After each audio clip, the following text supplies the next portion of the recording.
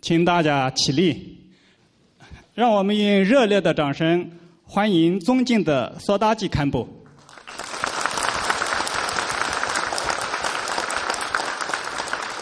谢谢大家，请坐。看不清楚。我呢是农业工程学院的杨自栋。下面呢，请允许我介绍一下今天演讲的嘉宾索达吉堪布。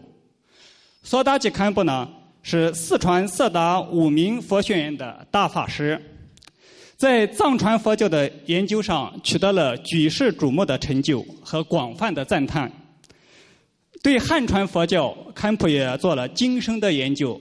同时对中国的道家、儒家等传统文化也非常了解，并做了长期的研究。刚才大家从视频中也看到了，索达吉堪布近几年应邀在北大、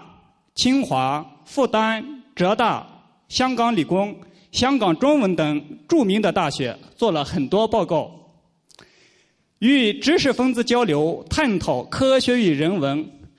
深受知识分子和大学生们的欢迎，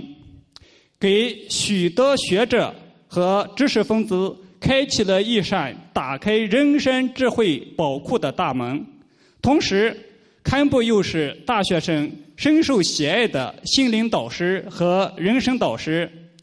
他和同学们的许多对话充满了智慧和幽默，像一股清泉一样亲近了我们人生道路上的许多困惑和烦恼。大家都知道，山东理工大学坐落在淄博这个奇文化的发源地。理工大学一直秉承着厚德、博学、笃行、至善的校训，十分重视学生的德业双修、文理兼容。学校继承了2000多年前稷下学宫、百家争鸣的优良传统，提倡学术自由、学术交流、兼收并蓄。就在我们的脚下，淄博的这块大地上，2000多年前的稷下学宫曾容纳了当时诸子辈家中的道家、儒家、法家、兵家、阴阳家等主要的学派，汇集了如孟子、周焉、申不害、鲁中连、荀子等大家。他们的讲学争鸣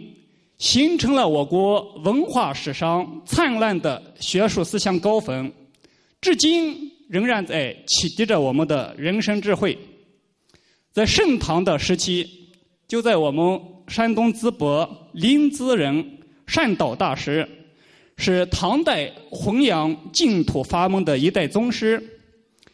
大师一生佛号一道光明，号称光明和尚，谱写了《阿弥陀经》10万余卷，赠送众人，在长安、洛阳一带教化人无数，极大地促进了盛唐文化的繁荣和发展。在科学技术高度发展的今天，我们仍然需要从传统文化中汲取智慧，提升我们人生的境界，净化我们的内心，加强我们的精神力量，从而呢，使我们能够用人类的良知和道德来规范未来科学技术应用和发展的方向。索达吉大法师也非常关心人文和科学的融会贯通，并且在科学与佛法方面呢做了相当精湛的研究。因此，我们今天邀请法师给我们做会悟人生、荷担科学未来的演讲。堪布常说，我不知道自己能活多长时间，但只要有一口气，哪怕只有一个人听法，我也会尽心尽力用佛法饶益他。今天我们有机会邀请到法师给我们演讲，是我们在座的同学们、老师们和山东理工大学殊胜的机缘，机会来之不易。我希望呢，我们放下我们的一切烦恼，放松身心，能够呢专心的聆听索达吉堪布给我们做的开始。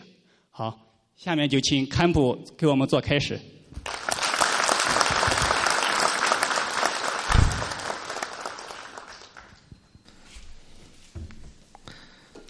很感谢我们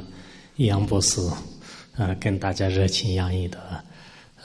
讲话，同时也很感谢我们理工大学，跟大家提供的学习的环境和友好。我个人而言，是一个佛教徒，我以佛教的眼光，以佛教的一些理论来跟大家一起共同分享感悟人生荷担科学未来。按照我们佛教的一些传统术语来讲，感悟人生荷担如来家业。当然今天到了理工大学，在这里是应该是有非常好的一些古文化的底蕴。同时刚才杨博士在讲话当中所提到的，我们这里是儒家思想的发源地，也同时浩如烟海的佛教思想的高僧大德们，他们在这里所做的贡献和所传播的优良的文化意义，大家也应该一目了然。我今天跟大家所共同学习的主要从现代科学与传统文化之间的一些对比，一些分析，来共同度过就是这个下午的时光。我个人认为呢，如今我们在座的不管是大学的老师还是学生，大家都过的生活跟古人相比较起来有一定的差别。从外面的物质生活上呢，大家都不像古代的人一样，我吃不饱，穿不暖，住的房子没有，恐怕是在这方面的压力和痛苦呢就比较少。但是我们现在很多人追求的是什么呢？可能追求的过多的一些吃得更好，穿得更漂亮，住的房子是更高档，开的车是更豪华，这样的一种生活标准的提高。也就是说，我们的欲望呢不断都在这个增长。这样的时候，我们得到的信息呢每天都是来自四面八方。我们的眼睛不断地追逐外面的美色，我们的耳朵呢不断地听着各种各样的妙音，我们的鼻子呢也是不断的就是追逐香味，而舌头呢也追逐美味，身体呢也是追逐外面的触觉，而意识呢也是追逐各种各样的这个分别妄想等等诸如此类的。人们每天获得的信息量比古人好多倍。可是我们现在，也就是说很多人特别的迷茫，特别的忙碌。所谓的忙，大家都知道，古人用的这个字的形态也是比较特殊的，它是一个心字旁书心体的旁边有一个忘，也就是说这个心呢就是心亡则忙，就是有这样的说法。也就是说，现在这样的道理呢的确确已经延续在我们的社会的各个阶层的人士面前。在这个时候，我个人认为非常需要一些传统文化和宗教的一些学习讲座，包括就是一些报告来充实自己的生活。否则的话，我们在这个非常复杂又是非常复杂这样的在社会当中，大家能不能活下去呢？如果没有自杀的话，可以活下去，但是活的方式呢，有没有意义，要靠自己。我想今天我们在座的很多的大学生也好，知识分子也好，那么大家应该反反复复的思考自己的人生。其实我们人生说来都是大家都是一种追求幸福的就是追求幸福的。很多人问我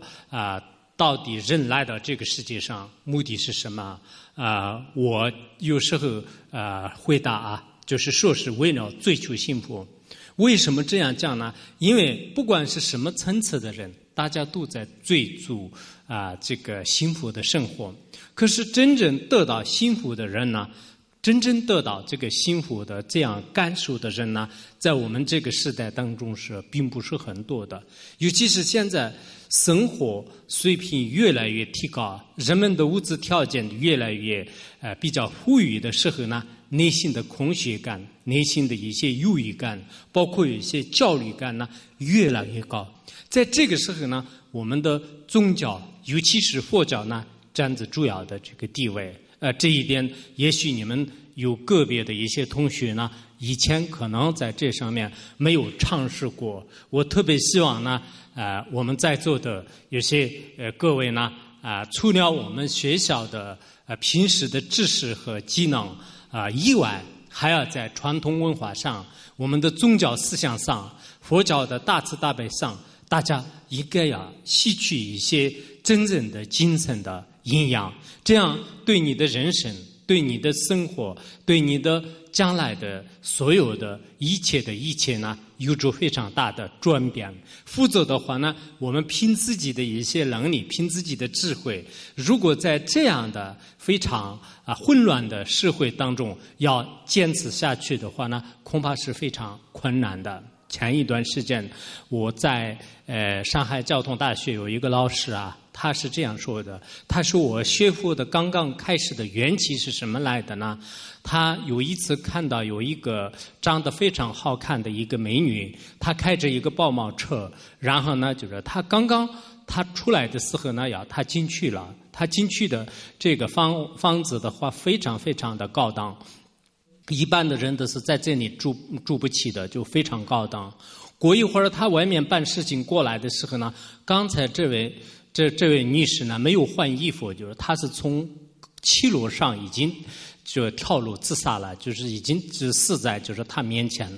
然后当时他想了想，刚刚他出去的时候，他已经开着车进来了。那么怎么回事？这个时候他就死了。在这个时候呢，相关的这个很多人呢就开始云涌而起，就发现了他的尸体。那么后来通过这一场的悲剧呢，他的人生就又不得不思考，就是人到底是活在什么样的这个生活当中？人为了这个或者是到底是什么目的？那么这个时候他正在寻找生死问题的时候呢，佛教给他提供了一个非常完整圆满的一种答案。从此之后呢，他就除了自己的学校的相关的课程以外，还给自己安排了一个佛教的就知识，也是这样的一个课。所以我想呢我们今天在这里呢也跟大家共同探讨一下我们现在人们所追求的目标，或者是所追求的知识，跟你的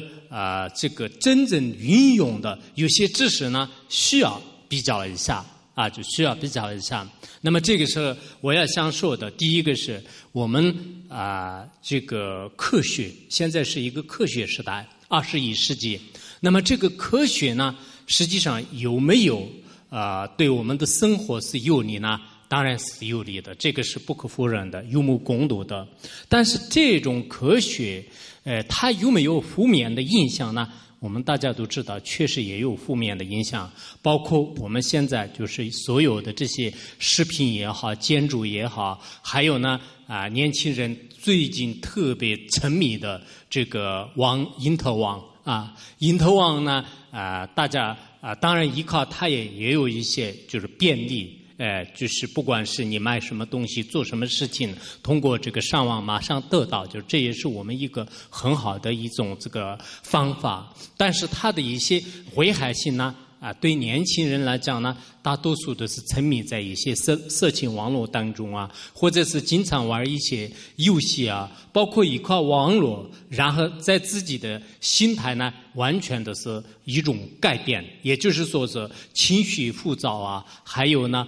就是得到的各种这个忧郁症啊，就是得到各种的一些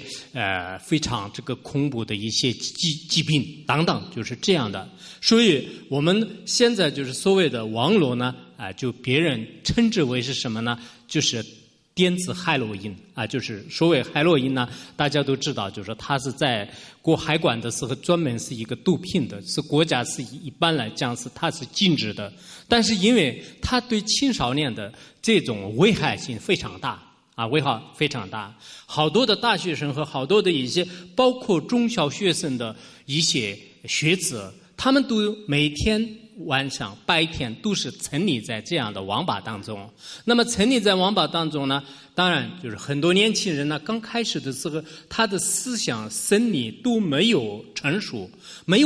他自己没有直接的面对生活的能力，他看到了一些特别让他生欢喜的，包括打一些游戏啊，就各种各样的一些没有意义的这样的这个生活当中呢，就是最后把这个心态呢，就是全部都弄坏了。那么这种现象的话呢，实际上就科学没有发达的时候，在古人的生活当中呢，是的确也是没有的就是的确是没有的。前不久你们这个山东人这个莫言就是获得了这个什么这个文学这个诺贝尔文学奖。那么他说是他是小学5年级的时候被开除，然后呢到这个农田里去放牛，然后放牛的过程当中呢，就是他看到这个大自然的这个境界，有时候是在这个牛的眼睛当中也是反映出就是他的这个声响。他在这样的这个文化和这样的一种土地上呢，慢慢培养了自己的这种文学这个知识。我当时在想的确是我们有时候呢，现在所谓的真正的人生的感悟呢，不一定是在非常珍贵的一些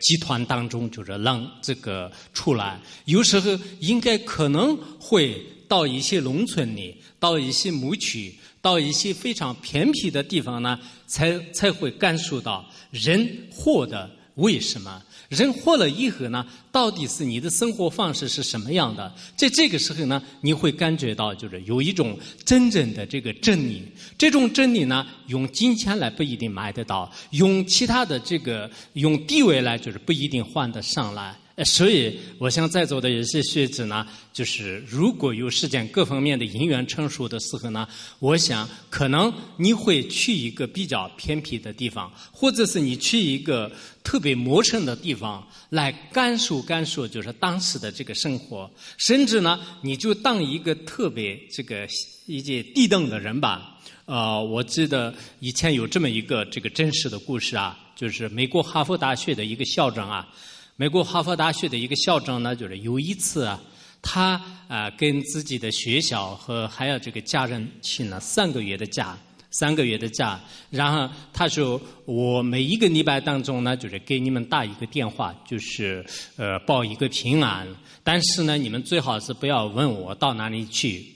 做什么事情，我只要这个出去我有我的事情要做。后来他从哈佛大学就是去美国南方的一个农场，在那里呢就是开始进行打工，他就完全隐蔽自己的身份。他在打工的过程当中呢，有时候呢就是干杂活，有时候呢就是帮别人洗碗刷盘子，有时候呢就是帮别人就是这个劈柴就劈柴踢水等等，就是做很多的杂活。而且美国的这种生活方式呢，你要的时候呢你就可以用，不用的时候呢就是可以让你离开。他就换了很多的这个地方就是有时候这个农场需要，有时候是这个食堂需要，他换了，就要到最后的时候呢，有一次在一个老板面前呢，的话呢，他的刷那个碗呢，也就是刷盘的这个技术呢不过关，然后呢，就是这个老板就是跟他说，你这个老头子呢很可怜的，因为你这个刷盘刷得特别特别慢，就是实在对不起，就是现在被你解雇了，就是只有你这个回去了。后来呢，就是他都不得不回去，又回到哈佛大学了，就是他回来了。所以从这个人生的这种经验当中的话呢，我们有时候呢，可能你们在座的人都得到这个理工大学的这种文凭也好，证书也好，自己洋洋得意啊！我是理工大学的这个毕业出来的，在我们的村子里，在我的身边，在我的很多的没有考上这样的大学的这些人面前呢，我应该有一种自豪感，我应该有一种自己的满足感。以这样的这个心态，以这样的傲气十足的一种心态的话呢，恐怕是看不出别人的这个功德啊。古人就是说是这个月盈则亏虽满则溢，就是有这样的说法。人一旦是自己有了非常的一种感觉上，就是不需要借助任何外来的知识的这种心态的时候呢，看不出别人的功德，看不出自己的过失。这样的时候呢，就是我们的一些工作，我们的一些这个学习都不会呢就非常的有这个进步的。所以我在这里呢，就是像我们现在就是网络机器发达，科学机器有这个先进技术非常先进的，在这个时代当中的话呢，可能也需要反思佛教当中所说的一切事件呢，全是以一种这个心的这种幻变。当我们的心没有得到寂静，当我们的心没有得到调整之前的话呢，人们都不一定觉得是很快乐的。前一段时间我们在香港这个开了一个世界佛教青年研讨会，在这个上面呢，有香港理工大学的原来的校长庞忠光教授他就专门就做了给我们的一些这个演讲就是做这个讲座报告。他的报告当中呢，就是引用了很多的华严经，很多的这个其他的，包括这个能言经等等。比如说我们心呢，就是像这个花式一样的，它能化种种这个世界。他引用了很多的科学和佛教之间的一些对比的教理来就跟大家就是说明呢，就是说我们的科学呢，就是其实有很多很多的弊病，而佛教的这些教理来引导这样的话呢，才能我们真正的这个人生的这种感悟呢，就是更加有一些这个进展。因为它本身呢，实际上原来在伦敦，就是伦敦大学获得了科学的这个博士后来在大学18年，就是当校长18年的这个过程当中的话呢，的确也是佛教的教理跟这个科学的原理结合起来培养这个学生。我本人呢也非常赞同我们在座的不管是老师学生，我们现在的这个时代的话呢，的确也是一种非常开放的一个时代。那么任何一个学校，任何一个人呢，如果有一种开放的心态，既能接受古文化，又能接受现代文化，既能接受我们现在的科技知识，又能接受现在的我们的这个各种这个传统知识，那这样的话呢，对这个学生也好，对我们将来培养出来的这些人才呢，真的是在这个社会上呢会这个用得上。否则的话呢，我们现在就是有个别人的话呢，有一种怎么说就是他只是对自己的非常狭隘的范围当中的专业知识呢是比较这个精通，除此之外呢，他不看就是这整个社会当中所发生的各种情况，也不关心对自己的未来这个成长的方向和志向那这样一来呢，我想我们的很多的这个人生目标呢，不一定是很明确的。在座的各位一定要清楚，你要做一个好人，你要真正是做一个真正的这个有用的人才的话呢，你首先一定要像到我们这个大乘佛教里面所讲到的一样的，帮助他人的心，要培养这样的一个心。如果你有这样的一个心的话呢，那么你将来自己的家庭也好，工作也好，对你的同事之间的关系就是为人处事当这些事情呢，非常容易，非常容易。如果你没有这样的心态呢，恐怕是我们现在这个社会就是自私自利心非常这个强大的这样的一种这个人群啊，每个人都是为了自己而奋斗，每个人都是为了自己而这个竞争，那这样最后自己也不一定得到了真正这个有利益的这种事啊。我刚才就是说是我们这个科学呢也有一些负面的影响啊，就这是我今天想的第一点。然后还有我想讲的呢，我们这个科学呢，大家都知道，可能在一定范围当中呢，对我们的交通也好，信息也好，包括对这个物质生活方面带来就是非常的就是有利益的。但是在某些程度上面呢，我们对这个科学呢也不能过于的太相信了。如果我们过于的相信了它呢，可能它对某个人的人生呢，会带来一些不同的效果。为什么这样讲呢？大家都知道，我们在座的很多人呢，可能受到了这个进化论的影响就是认为对这个人的性命，是一种物质的产物。也就是说呢，就像以前所讲的一样的，宇宙大爆炸以后就是后来大概是可能就是大概60个亿以后呢，就是认为是这个人类或者说是这个世界上的这个所有的这些事物呢，逐渐这个形成逐渐形成，然后呢，人也是一种这个动物首先是海洋动物，然后呢就是爬行动物，就慢慢进化过来的。其实这样的这种文化呢，当然我们呢需要值得研究。为什么需要值得研究呢？因为这样的这个文化，大家都觉得是人只有一世，这一世呢，就随便过了就可以了。就无所谓了，就是这种心态。其实这种心态呢，对我们的很多人就是带来就是不同的一些方面的这个影响就是人生就是觉得是一个特别短暂的。你过完了以后，其实这个达尔文的真正的来源呢，是德国大家都知道，就是他跟这个恩格斯呢，就是同一个时代。应该达尔文这个死的时候，1882年，就是在那个时候。他在这个之前呢，他经过5、6年的时间当中，就是研究一些动植物后来呢，就是他用一种推测的方式来，就是开始呢，就是他的这个物种起源就是造的物种起源。那么造的物种起源后来。这个恩格斯呢，就是认为这是19世纪当中就是他是就是自然科学当中就是发现就是最有成果的一组这个发现。就然后呢，就是在这个先从德国，然后慢慢从这个苏联就是到这个中国，就是这样这个推行。那么现在我们在座的很多的年轻人呢，因为达尔文到现在呢，就是接近是130年左右。那么这个思想的话呢，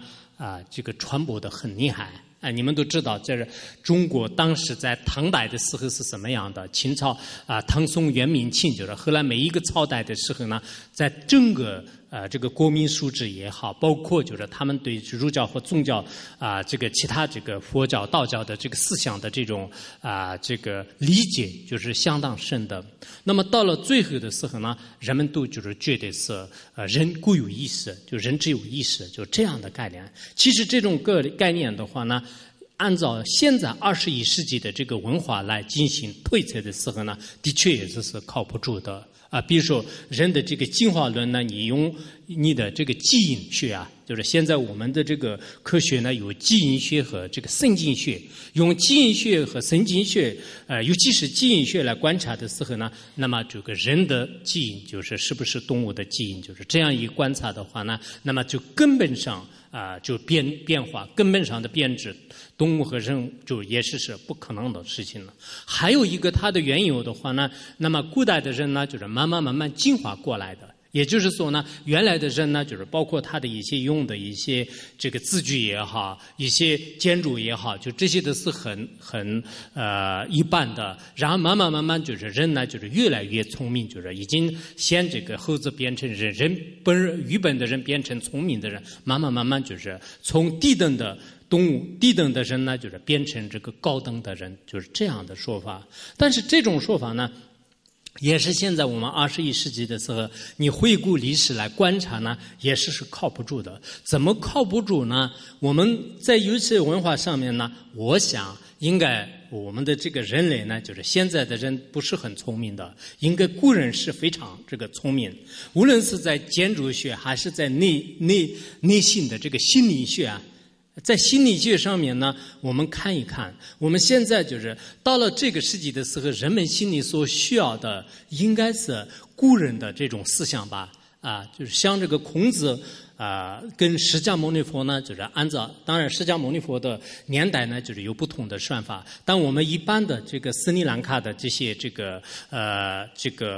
有些这个算法，有些算法的话呢，你现在是2500多年，那么孔子也是在你现在是公元前500年左右的时候在那个时候的人类的这种思想。我们看看，就是现在的这个孔子当时这个编的这个易经也好，论语也好，这里面的这个思想呢，后人就是到了这个现在的时候还可以这个学习，还对我们的这个人的道德这个行为上面的约束，就是有不可估量的作用那个时候有这样的这个聪明，按照达尔文的话呢，人越来越已经这个愚笨了。而且我们东方文化当中的释迦牟尼佛所讲到的这些文字，如今在世界各个文字里面已经译出来了。译出来了以后呢，现在任何一个文学家和任何一个科学家也是到目前为止没有找到就是真正佛教里面这么多的这个经典和论点，还有虚部这样的这个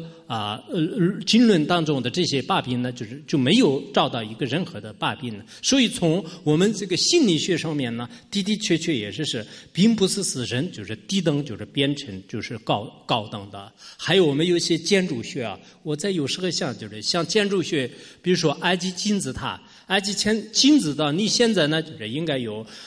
很多说法都是不同的，但比较公认的是以4000多年了，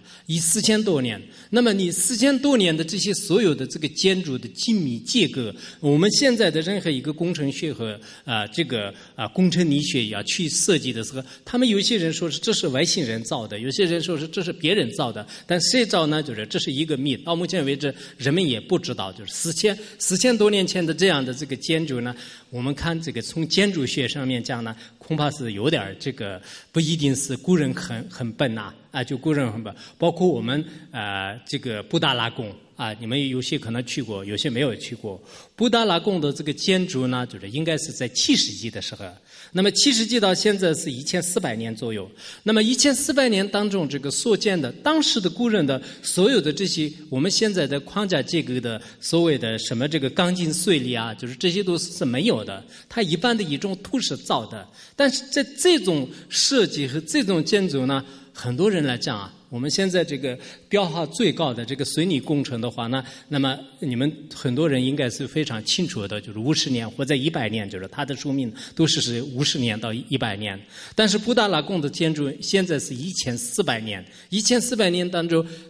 到底里面就是放了什么东西？有些人认为里面可能放了很多钢铁，就是有些这样，我看到有些资料当中说是这个布达拉宫的建筑里面就是当时可能放了很多钢铁，但是我想如果里面放了钢铁，但外面可能会掉下来的。但到目前为止，它的整个建筑没有这个任何的这样的这种这个包括一些群隙倒塌就是这样的这个现象。所以我们很多方面呢可以观察到。其实这个古人的这种智慧呢，的确也是非常超人的就是前一段时间，在埃及金字塔里面，就是日本这个一些这个医学家和还有这个埃及的一些科学家发现了一具这个10来岁的一个人的这个骨架的这种尸体，但是在这里面，他们发现，在这个人类公元前大概100年前左右的时候呢，专门做过这个人工的这个心脏手术啊，就是心脏手术，包括这个心的这个一些移植呢，就是这个仪器呢，就是放在里面，就是这个已经发现了。科学家很惊讶，就是我们现在一般人呢，就是说是这个心灵的一些真正的移植手术呢，就是说是在80年代的时候呢，就是可以这个真是发现的，就是人类就是现在认为是科学家的一个最大的一种贡献的。但这些事情呢，不仅仅是我们现在的一些密当中，我看到佛经里面讲，就是释迦牟尼佛的时候呢，有一个叫做七婆夷士啊，七婆夷士的在那个时候呢，就是做这个开颅手术。啊，就是做开颅手术，而且非常成功的是你在佛经当中有记载的。所以我们像呢，我们人类就是认为是我们现在就是非常聪明，古人呢就是非常这个愚笨，而古人的这种思想呢，现在被已经就是淘汰了。现在呢，就是人们就是已经把它当做一种激起这个一种教条的这个思想啊，那这样的这种思想方式的话呢，我觉得是可能不是很合理的。以前有一本叫做是好像倪卫东写的吧，就是有一个人类曾经被毁灭过，就是我以前看过这本书。其实这本书里面用了很多的古文化的一些知识，包括我们现在实在是没办法解释出来的一些非常这个深深的道理。我希望你们应该有时候呢，就是看看就是古人真正的这个他们的一些这个智慧，他们的这些智慧呢，如果我们很多年轻人的这个书生啊，就是已经这个失去了的话呢，恐怕是很遗憾的，应该是很可惜的。所以我们今天呢就是在这里跟大家就是要这个分享的时候呢，就是要说到就是我们现在中间在这个文革期间呢，我们非常流行的有些知识的话呢，也许是对你们这个起了一定的这种这个非常不好的一些这个作用。到目前为止的话呢，你的病痕呢，这种病患呢还没有就是完全能这个治疗。但我们现在是这样的一种这个非常开放的这个时代当中的话呢，大家也应该又要就是看这个古今中外的一些书籍和历史这个，同时的话呢，对自身呢就是也需要就是一定要这个关心。我想关心自己的时候呢，你要就是从几个方面来这个关心啊。那么今天我们这个因缘也是非常难得就说实在，我们这个刚才那个杨博士说的一样的，就是真的是这个应该这个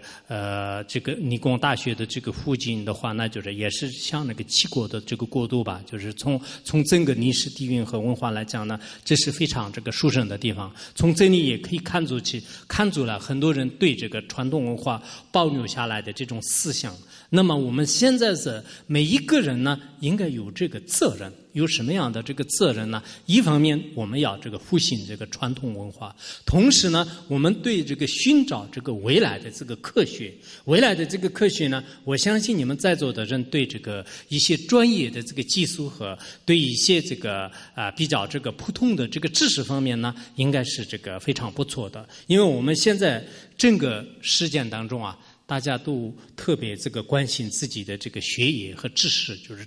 这样的这个知识非常重要的时代当中呢，你关心自己的专业呢，就是这是无可厚非的，应该是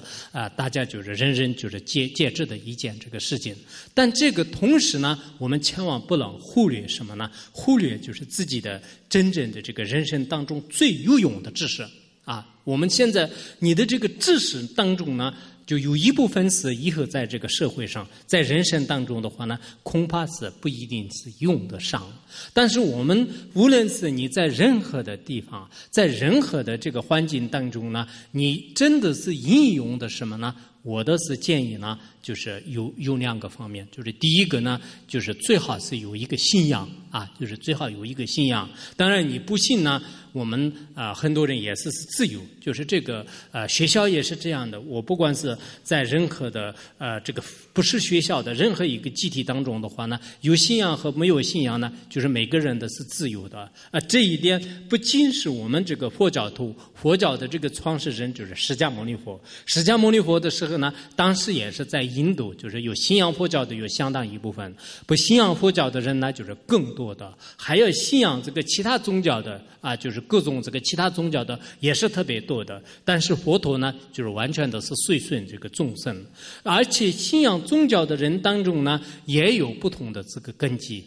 就是正因为这样呢，佛教当中有人天乘，还有这个声闻乘、菩萨乘，还有呢，在密宗当中呢，就是像这个什么这个。我们这个仙宗当中就是声闻乘，或者这么讲也可以，或者是有部经部唯识宗中观宗还有在上面呢，就是上去了，就是识部、心部瑜伽部无上瑜伽等等，就是有很多很多的层次因为每个人的爱好和每个人的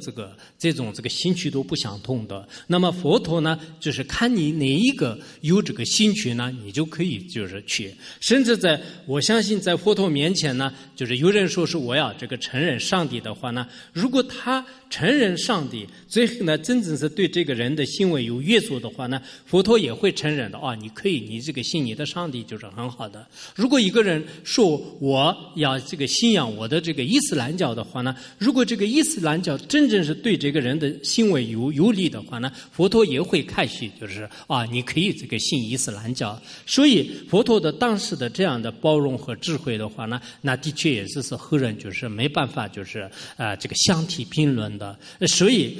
我想你有没有信仰呢，当然是你个人的事情，但一般来讲呢，的确也是现在这个社会当中，如果是没有任何这个信仰的话呢，那么就是你想获得幸福呢，我作为一个有信仰者的这个身份来跟你们就是也是这个说明的话呢，的确也是很困难的就是的确很困难的。为什么？因为我们现在这个社会呢，需要的太多了你需要的可能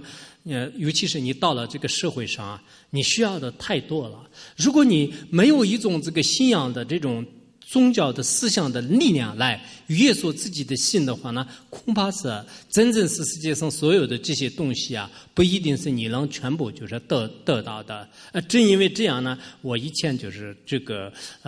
看过那个法国这个文学家这个雨果的《悲惨世界》雨果的悲惨世界。那么这个悲惨世界里面呢，就是说是我们任何一个人呢，就是必须要有一种这个信仰。如果什么信仰都没有的话呢，那么这个人是不会得到幸福的就我记得有这么一句话，就是这不是我一个人的这个想法就是如果没有这个信仰的话呢，就是不会这个幸福的就不会幸福的。好像那个比较出名的还有一个叫做这个什么这个黄磊就是他也是以前就是说过吧，就是他说是什么都这个不信的话呢，就是在某些程度上的话呢，他对这个什么都可能不会怕的就不会这个什么都不会怕。那这样呢，这个生活呢，就是的确也是相当这个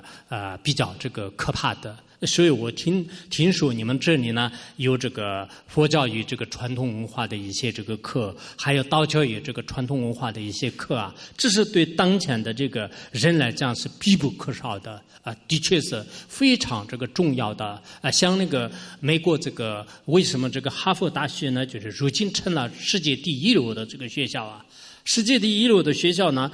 当时这个他的校长就是在北大演讲的时候呢，你们也可以就是网上看到，就是他的这个演讲当中呢，我发现就是有一个呢，他们有一个叫做这个神学院，这个神学院离现在有400多年了400多年的历史。刚开始的时候里面有这个基督教，就是荷兰呢有这个佛教，还有这个印度教，还有这个伊斯兰教等等。凡是现在哈佛大学的话呢，在世界上的任何国家呢，就是只要能达到这个标准的话呢，他们都开放，就是你可以到哪里去读书。实际上的任何有一个信仰的话呢，那么就是你可以呢，就是到哪里去就是读书没有这个信仰的话呢，他们也愿意让你可以就是到的，但是呢，他们的确也是比较这个就比较这个怎么说啊？就是对你有一种不同的这个看法。就前一段时间我们在香港，就是有一个哈佛大学就是读的一个女孩子，然后她在演讲的过程当中呢，就是她是这样说的，她说在我们班里面呢，就是没有任何信仰的，就是只有我一个人，然后人们呢就是觉得就所有的这个班上的学生也好，老师也好，你怎么没有信仰啊？你没有信仰，怎么还来到哈佛来了就他们虽然没有排斥他，但是呢，从他们的口吻，从他们的一些表情上呢，就是看出，就是没有信仰是非常这个稀有的。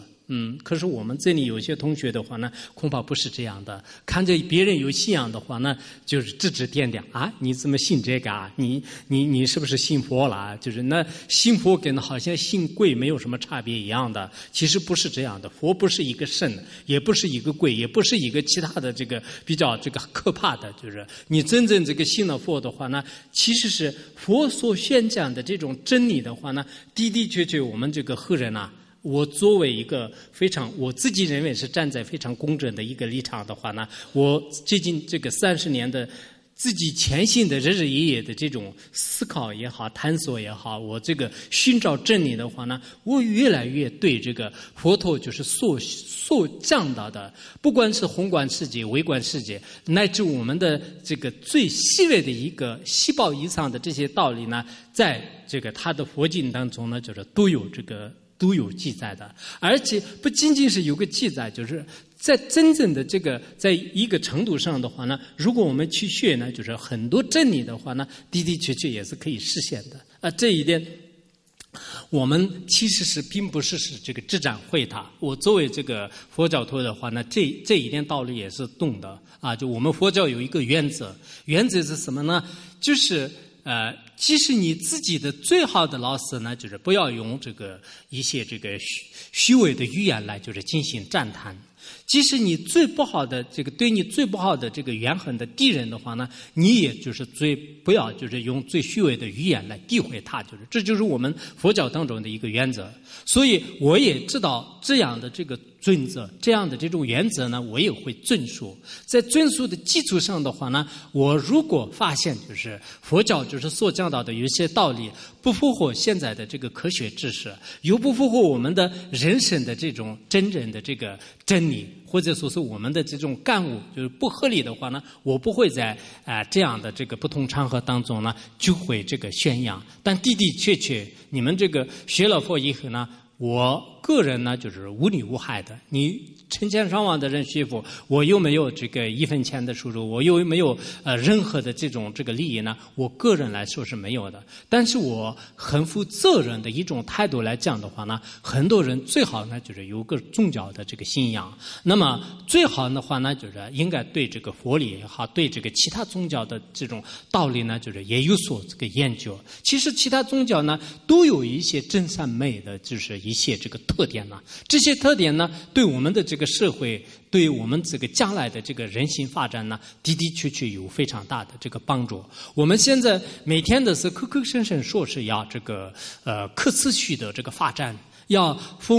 就是非常这个快速的这个就是发展。但是所谓的这个发展呢，无论是这个上面的执政人员也好，下面的这个工作者也好，全部都是这个放在这个外境上，也就是说是物质财富上。那么精神财富的这一个层面的话呢，很多人都已经这个忽略了。所以我们的这个经济再怎么样发展的话呢，如果你的内心没有这个提升呢，你的内心的这种信心和智慧和你的满足感没有提升的话呢，我们的的确确就是要真正到这个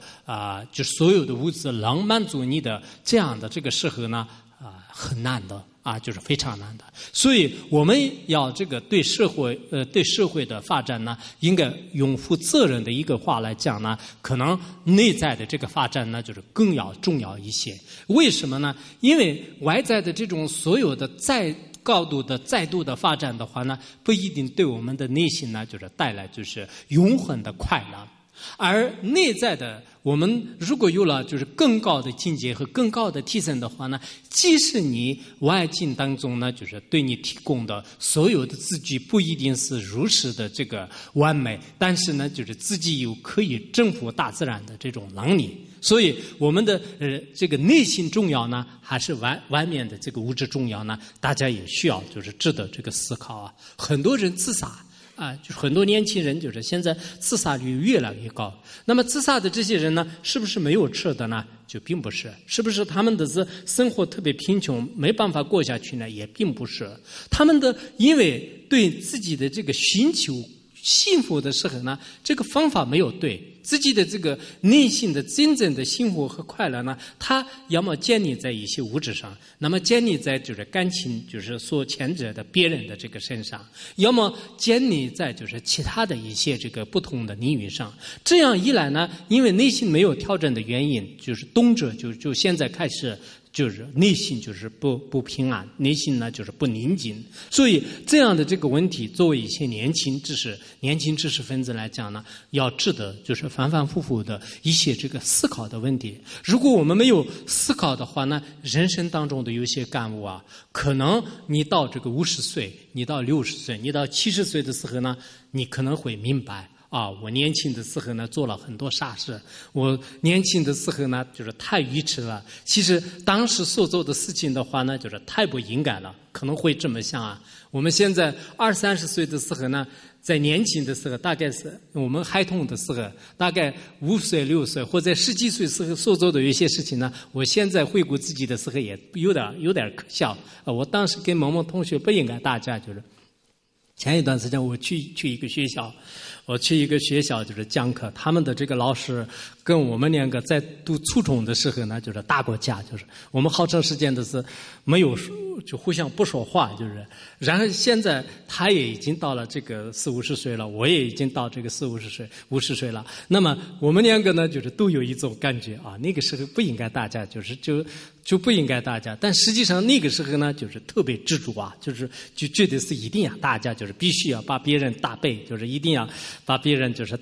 自己获得胜利。就是其实人生的有些阅历呢，就是越来越丰富的时候呢，你对这个感悟呢就是越来越深。可是这个有些人是早期成熟的，有些人呢就是很晚以后呢就是才成熟的。所以我最近理工大学的有几个教授啊，就是一起探讨的过程当中，我这个心里面就是很开心。我开心的呢，并不是因为这里的建筑和因为这里的这个人比较高大，就是什么这些原因呢。我开心的是什么呢？他们每一个老师呢，就是非常这个认真的，就是对这个学生的心灵的健康成长呢，就是很关心。很多人呢，就是像我们这个在这个传统文化上也好，在德育上也好，在这个学生的这个心理这个塑造方面呢，就品质上面呢，就非常这个关心啊。其实这样的这种老师呢，的确也是现在这个社会啊，就是在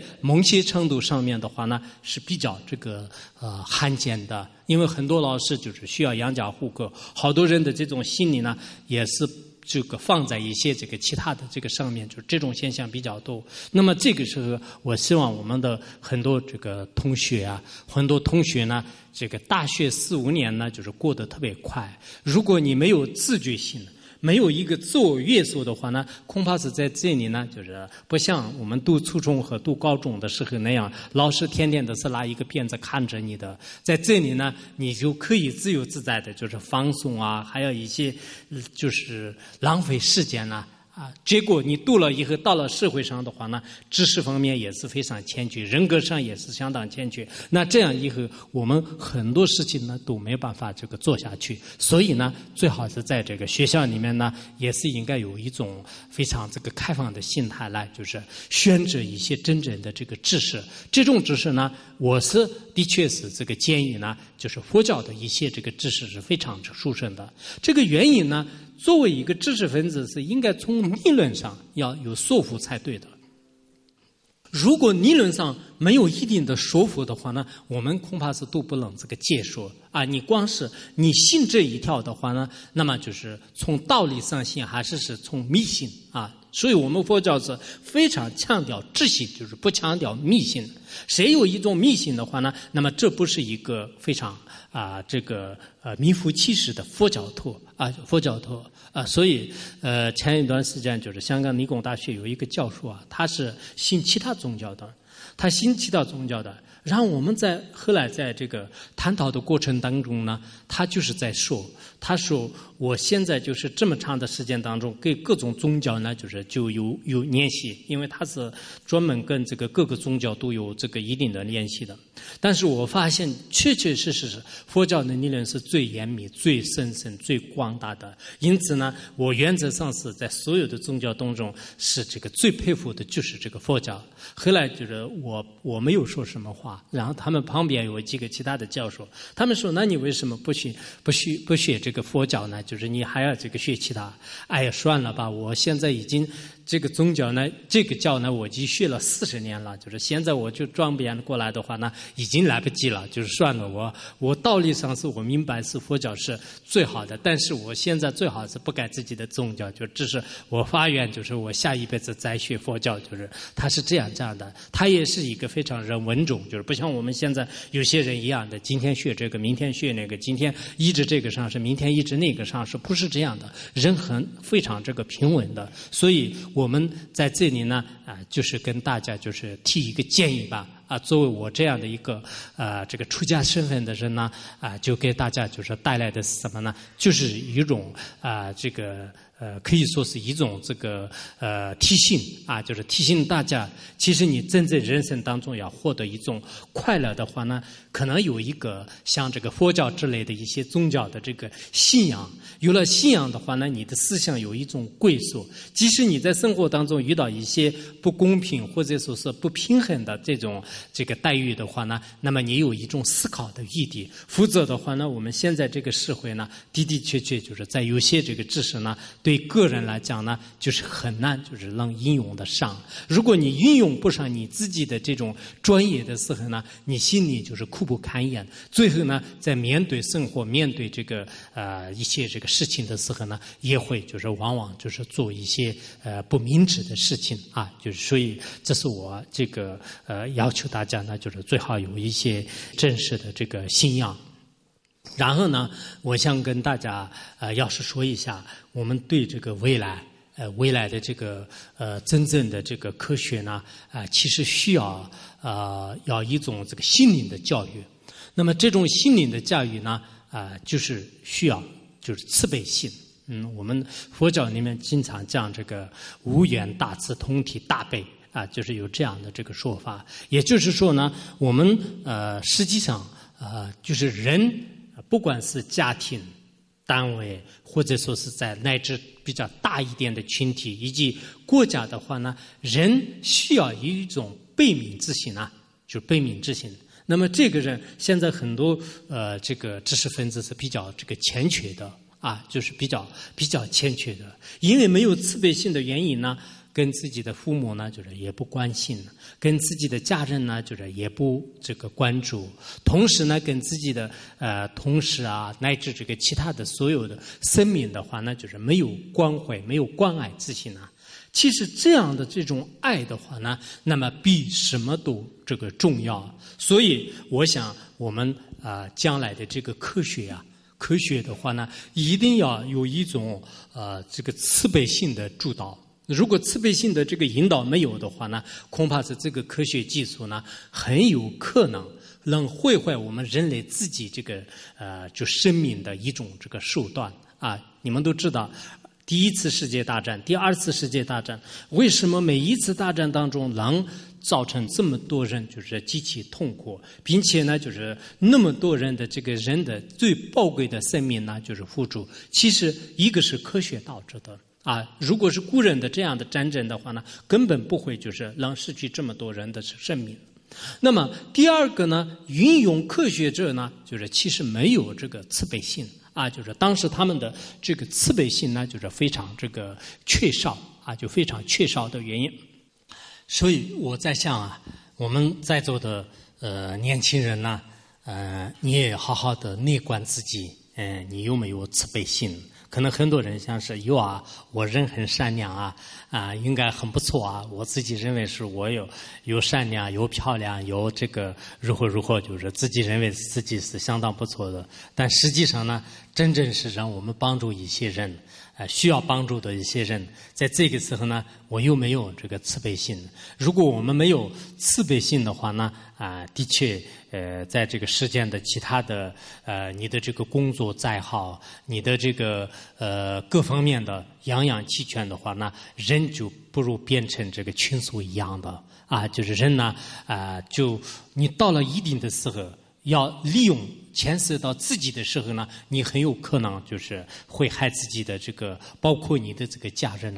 所以的确是我想我们的人类呢，最需要的就是一种悲心。人有一种悲心的话呢，即使你愚笨一点你的这个掌握的知识不太多呢，你对所有的人内心当中存有一个真正的这个慈心和悲心的话呢，那么就是我觉得这是人很好的。我们在大乘佛教里面呢要选择一个上师，选择一个老师。那么这个时候呢，老师本来有很多很多的一些条件，但所有的条件的话呢，实际上最后呢归根于这个具不具足悲心。你们也知道，就是这个老师有没有大悲心？有老师大悲心的话呢，他对你们的全班的，就是所有的人呢，都非常负责的。他认为是这么多人呢，就是在我树下，如果我没有很好的教的话呢，那他们的人生不是浪费了吗？因此，我还是很认真的，就很负责的去教。如果这个老师没有悲心，他每天都是用自私自利心的话呢，那不管是他身边的就是多少人，他只要顾自己，就是不顾其他的。所以，我们现在的这个人类呢，最需要的是什么呢？就是最需要的就是这个慈悲心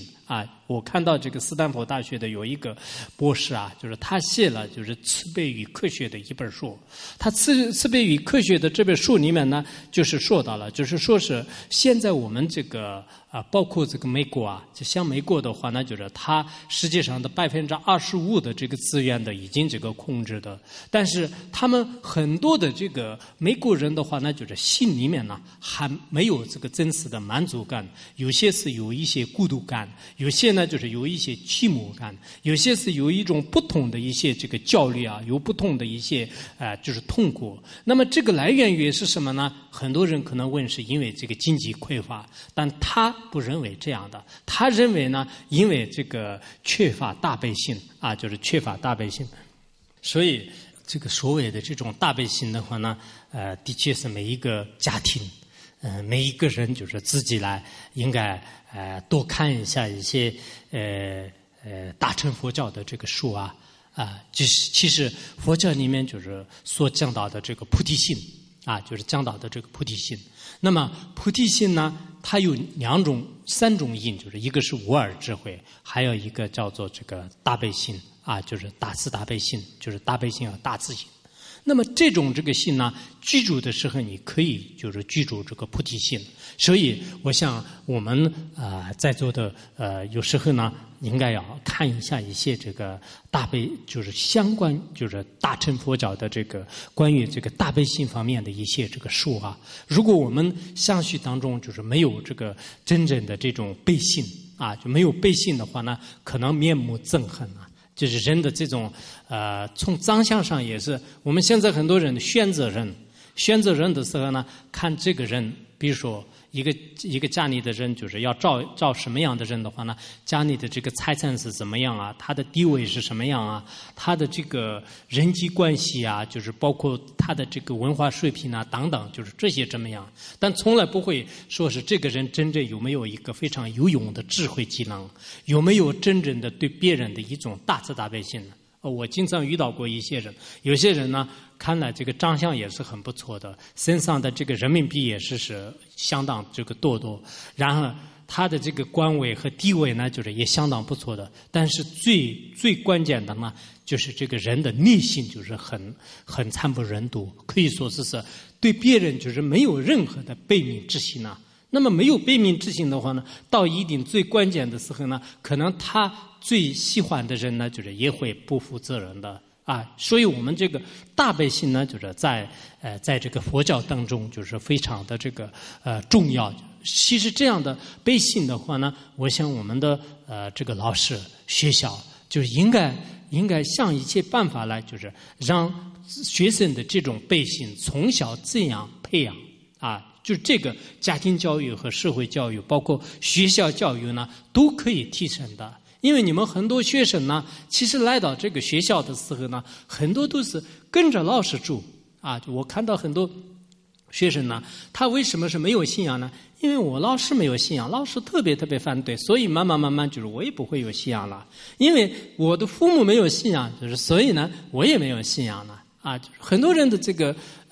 有没有信仰呢？就是你没有用自己的智慧来进行观察，就是因为老师的原因，因为父母的原因。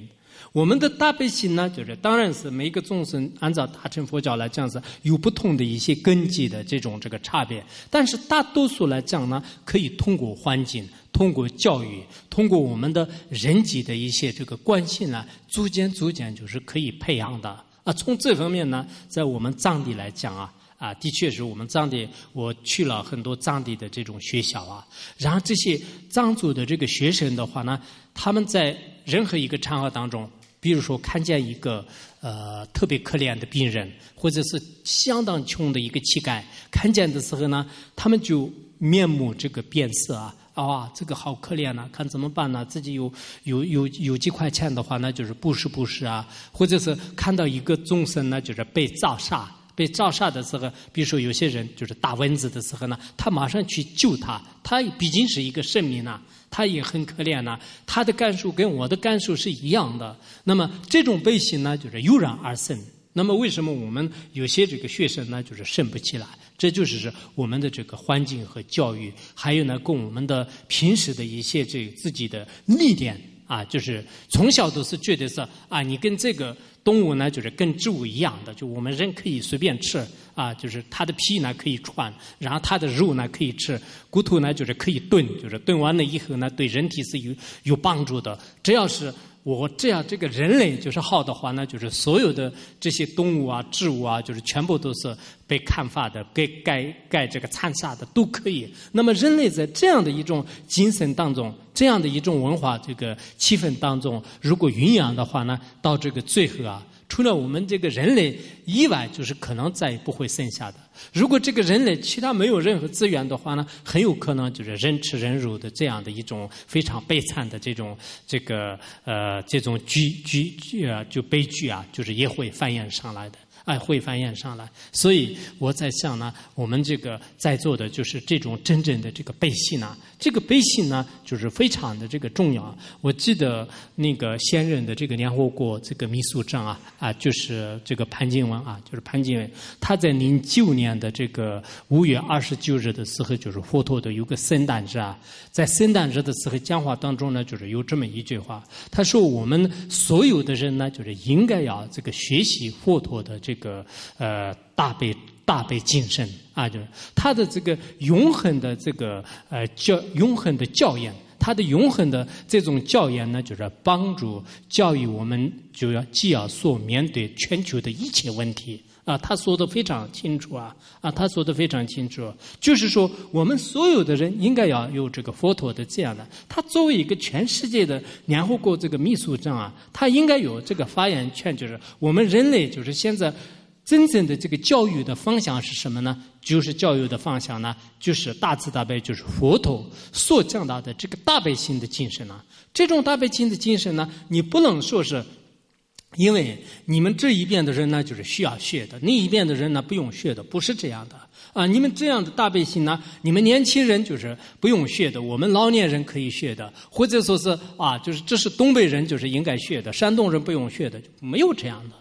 那么这样的这种大悲精神的话呢，他们也发现就是在全世界的人类历史上最这个突破的最容易冲突的这些呢，通过就是大悲心呢，就是可以感化确实我们这个在一个家庭当中就发生了一些就是所谓的这个家庭就是战争。那么家庭战争的时候，如果双方都有一些背信的话呢，可能你就不会就是表演就是家里面的所有的东西都会吹，那就是大烂。就是你们现在这个可能很多年轻人还没有经过，但是很多人通过这个电影当就是也会发现，很多人家人吵架的时候呢，家里的什么锅碗就是就这些都是大烂了。其实这个没有必要的，就是这个应该用一种这个慈悲心，用一种这个关爱心来，就是互相依靠各种这个因缘，就是依靠各种这个聚会的话呢，其实是有缘聚聚，有缘就是分散。所以我呢非常这个强调就是大家应该要长期的学习，就是一些大乘佛教的这个大慈大悲的这个理念。大慈大悲的这些理念的话呢，就是并不是这是这个古人可以学习，现代人不用学习。或者是你学这个什么生命科学的呢，就是可以学习这种大慈大悲心的。而学这个什么这个经济的建筑的以及这个人文等等理科的等等，就是这些呢就是不用学，没有这样的。你只要是一个有生命的人，你相续当中在这个社会当中要这个生存的话呢，这个大悲心是永远都是不会淘汰的一种这个最珍贵的精神的一种这个财宝就我是这样认为。如果我们科学呢就是没有这样的这个大悲心的引导，没有这样的这个大慈大悲心的一种这个方向的这个指引的话呢，恐怕在这个历史上呢，就是人类不断的会这个演一些就是非常这个惨不忍睹的就是无法这个言说的这种这个痛苦残忍的悲剧呢，就是会不断的这个在上演。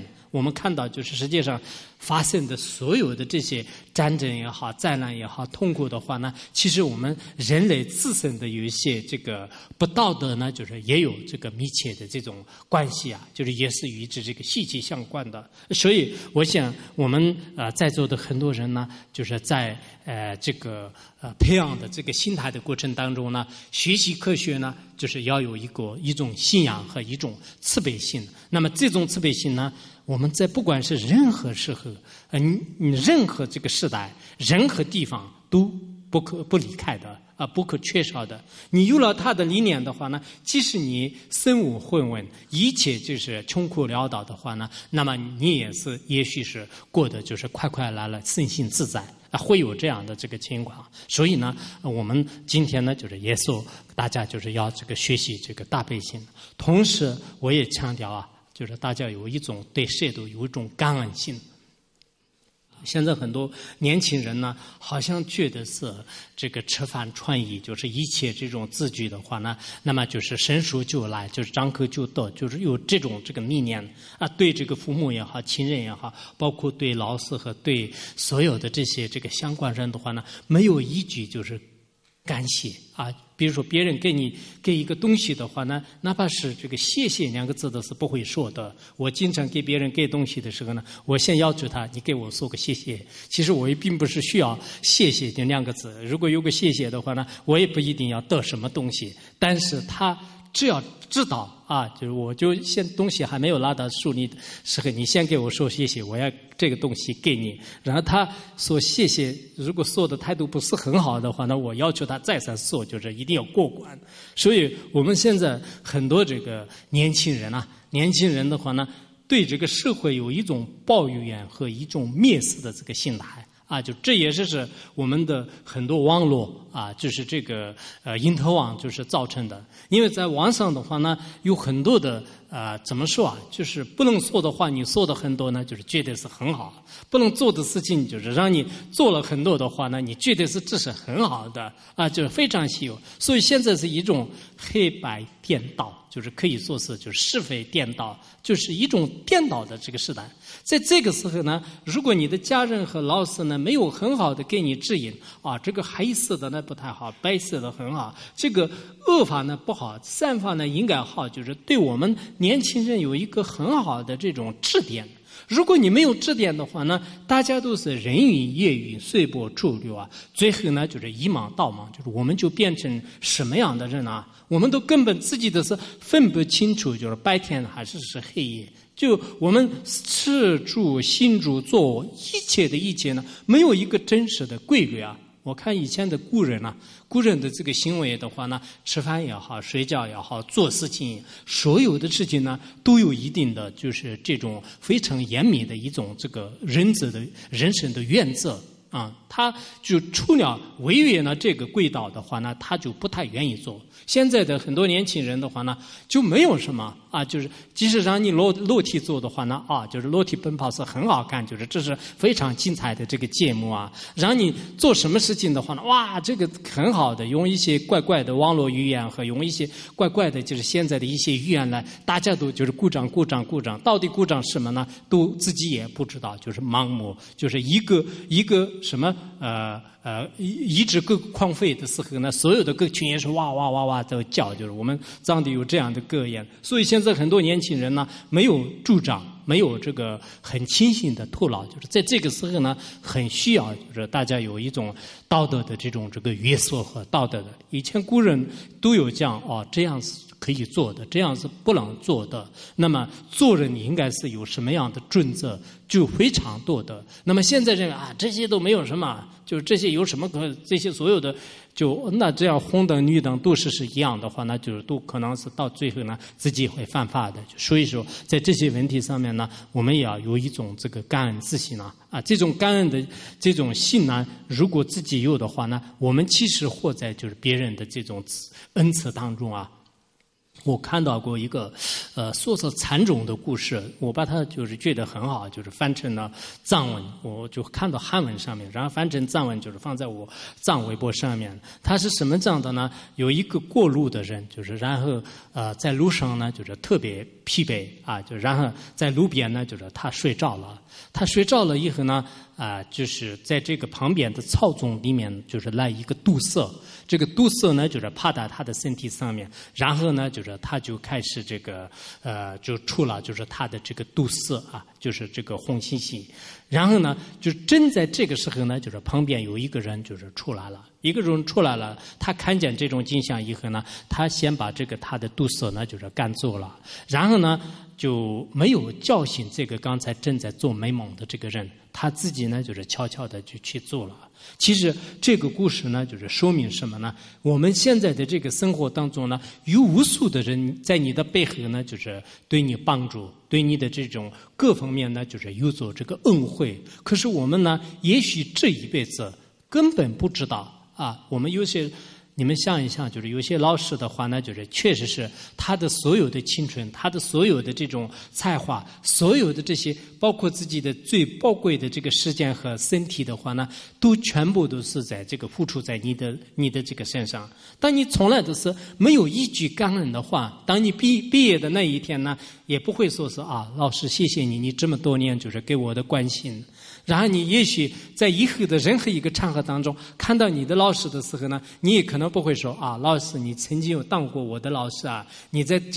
这么多年当中，你的所有的这些都是给我付出的，我今天的拥有的这些智慧呢，都是来自于你不会这么说的。这是你明明看到的你的老师和你的父母都没有这样的感恩之心的话呢，更何况说是我们在这个默默无闻，或者是在我们背后这个付出给我们带来的各种各样的这个恩惠我们很多人都就是不知道这些，所以这也是非常的这个值得遗憾的。一定要年轻人呢反反复复的深思，我们现在就是拥有今天不像这个古人一样的，我们的这个生活上，我们的住处各个方面的话呢，如今这么好的这个来源于谁？如果靠我的本领，靠我的这个勤奋的话呢，能不能拥有这个现在的这么美好的生活就这也是要观察一下。那么最后呢，我就说我们在座的各位呢，其实归根结底说话确实是这个科学的未来呢，需要这个信仰和需要就是大悲心，更需要呢就是我们的这个平时的这个做人的这个道德的这种准则。其实现在很多科学家呢，就是也是这样讲的，就作为一个成功的人士的话呢，那么他的这个智商发挥作用的呢，就是30%就是智商就是然后还有这个情商和力商就是情商和力商呢，就是占的70%。其实所谓的这个情商是什么呢？就是要培养你的这个别人的这个感情啊，以及这个跟别人的这个交往交流就是情感这样的这个能力。所谓的这个逆商的话呢，实际上就是当你遇到就是挫折，或者说是遇到一些各种这个逆境的时候呢，你的这个承受能力。所以我们的这个很多人呢，在学校里面培养的是什么呢？就是知识、智商就你的这个智慧高低，你的分数高低来就是判断就是一个人。但更遗憾的，最关键的是什么呢？还有就是两种这个因素就这两种因素呢，就是很多都是漠不关心就忽略过去了，这是非常遗憾的事。所以呢，在以后的日子里面呢，我们应该是这个人类的这个未来。那么大家呢，就是对这些关键的问题呢，应该值得斟酌。谢谢大家。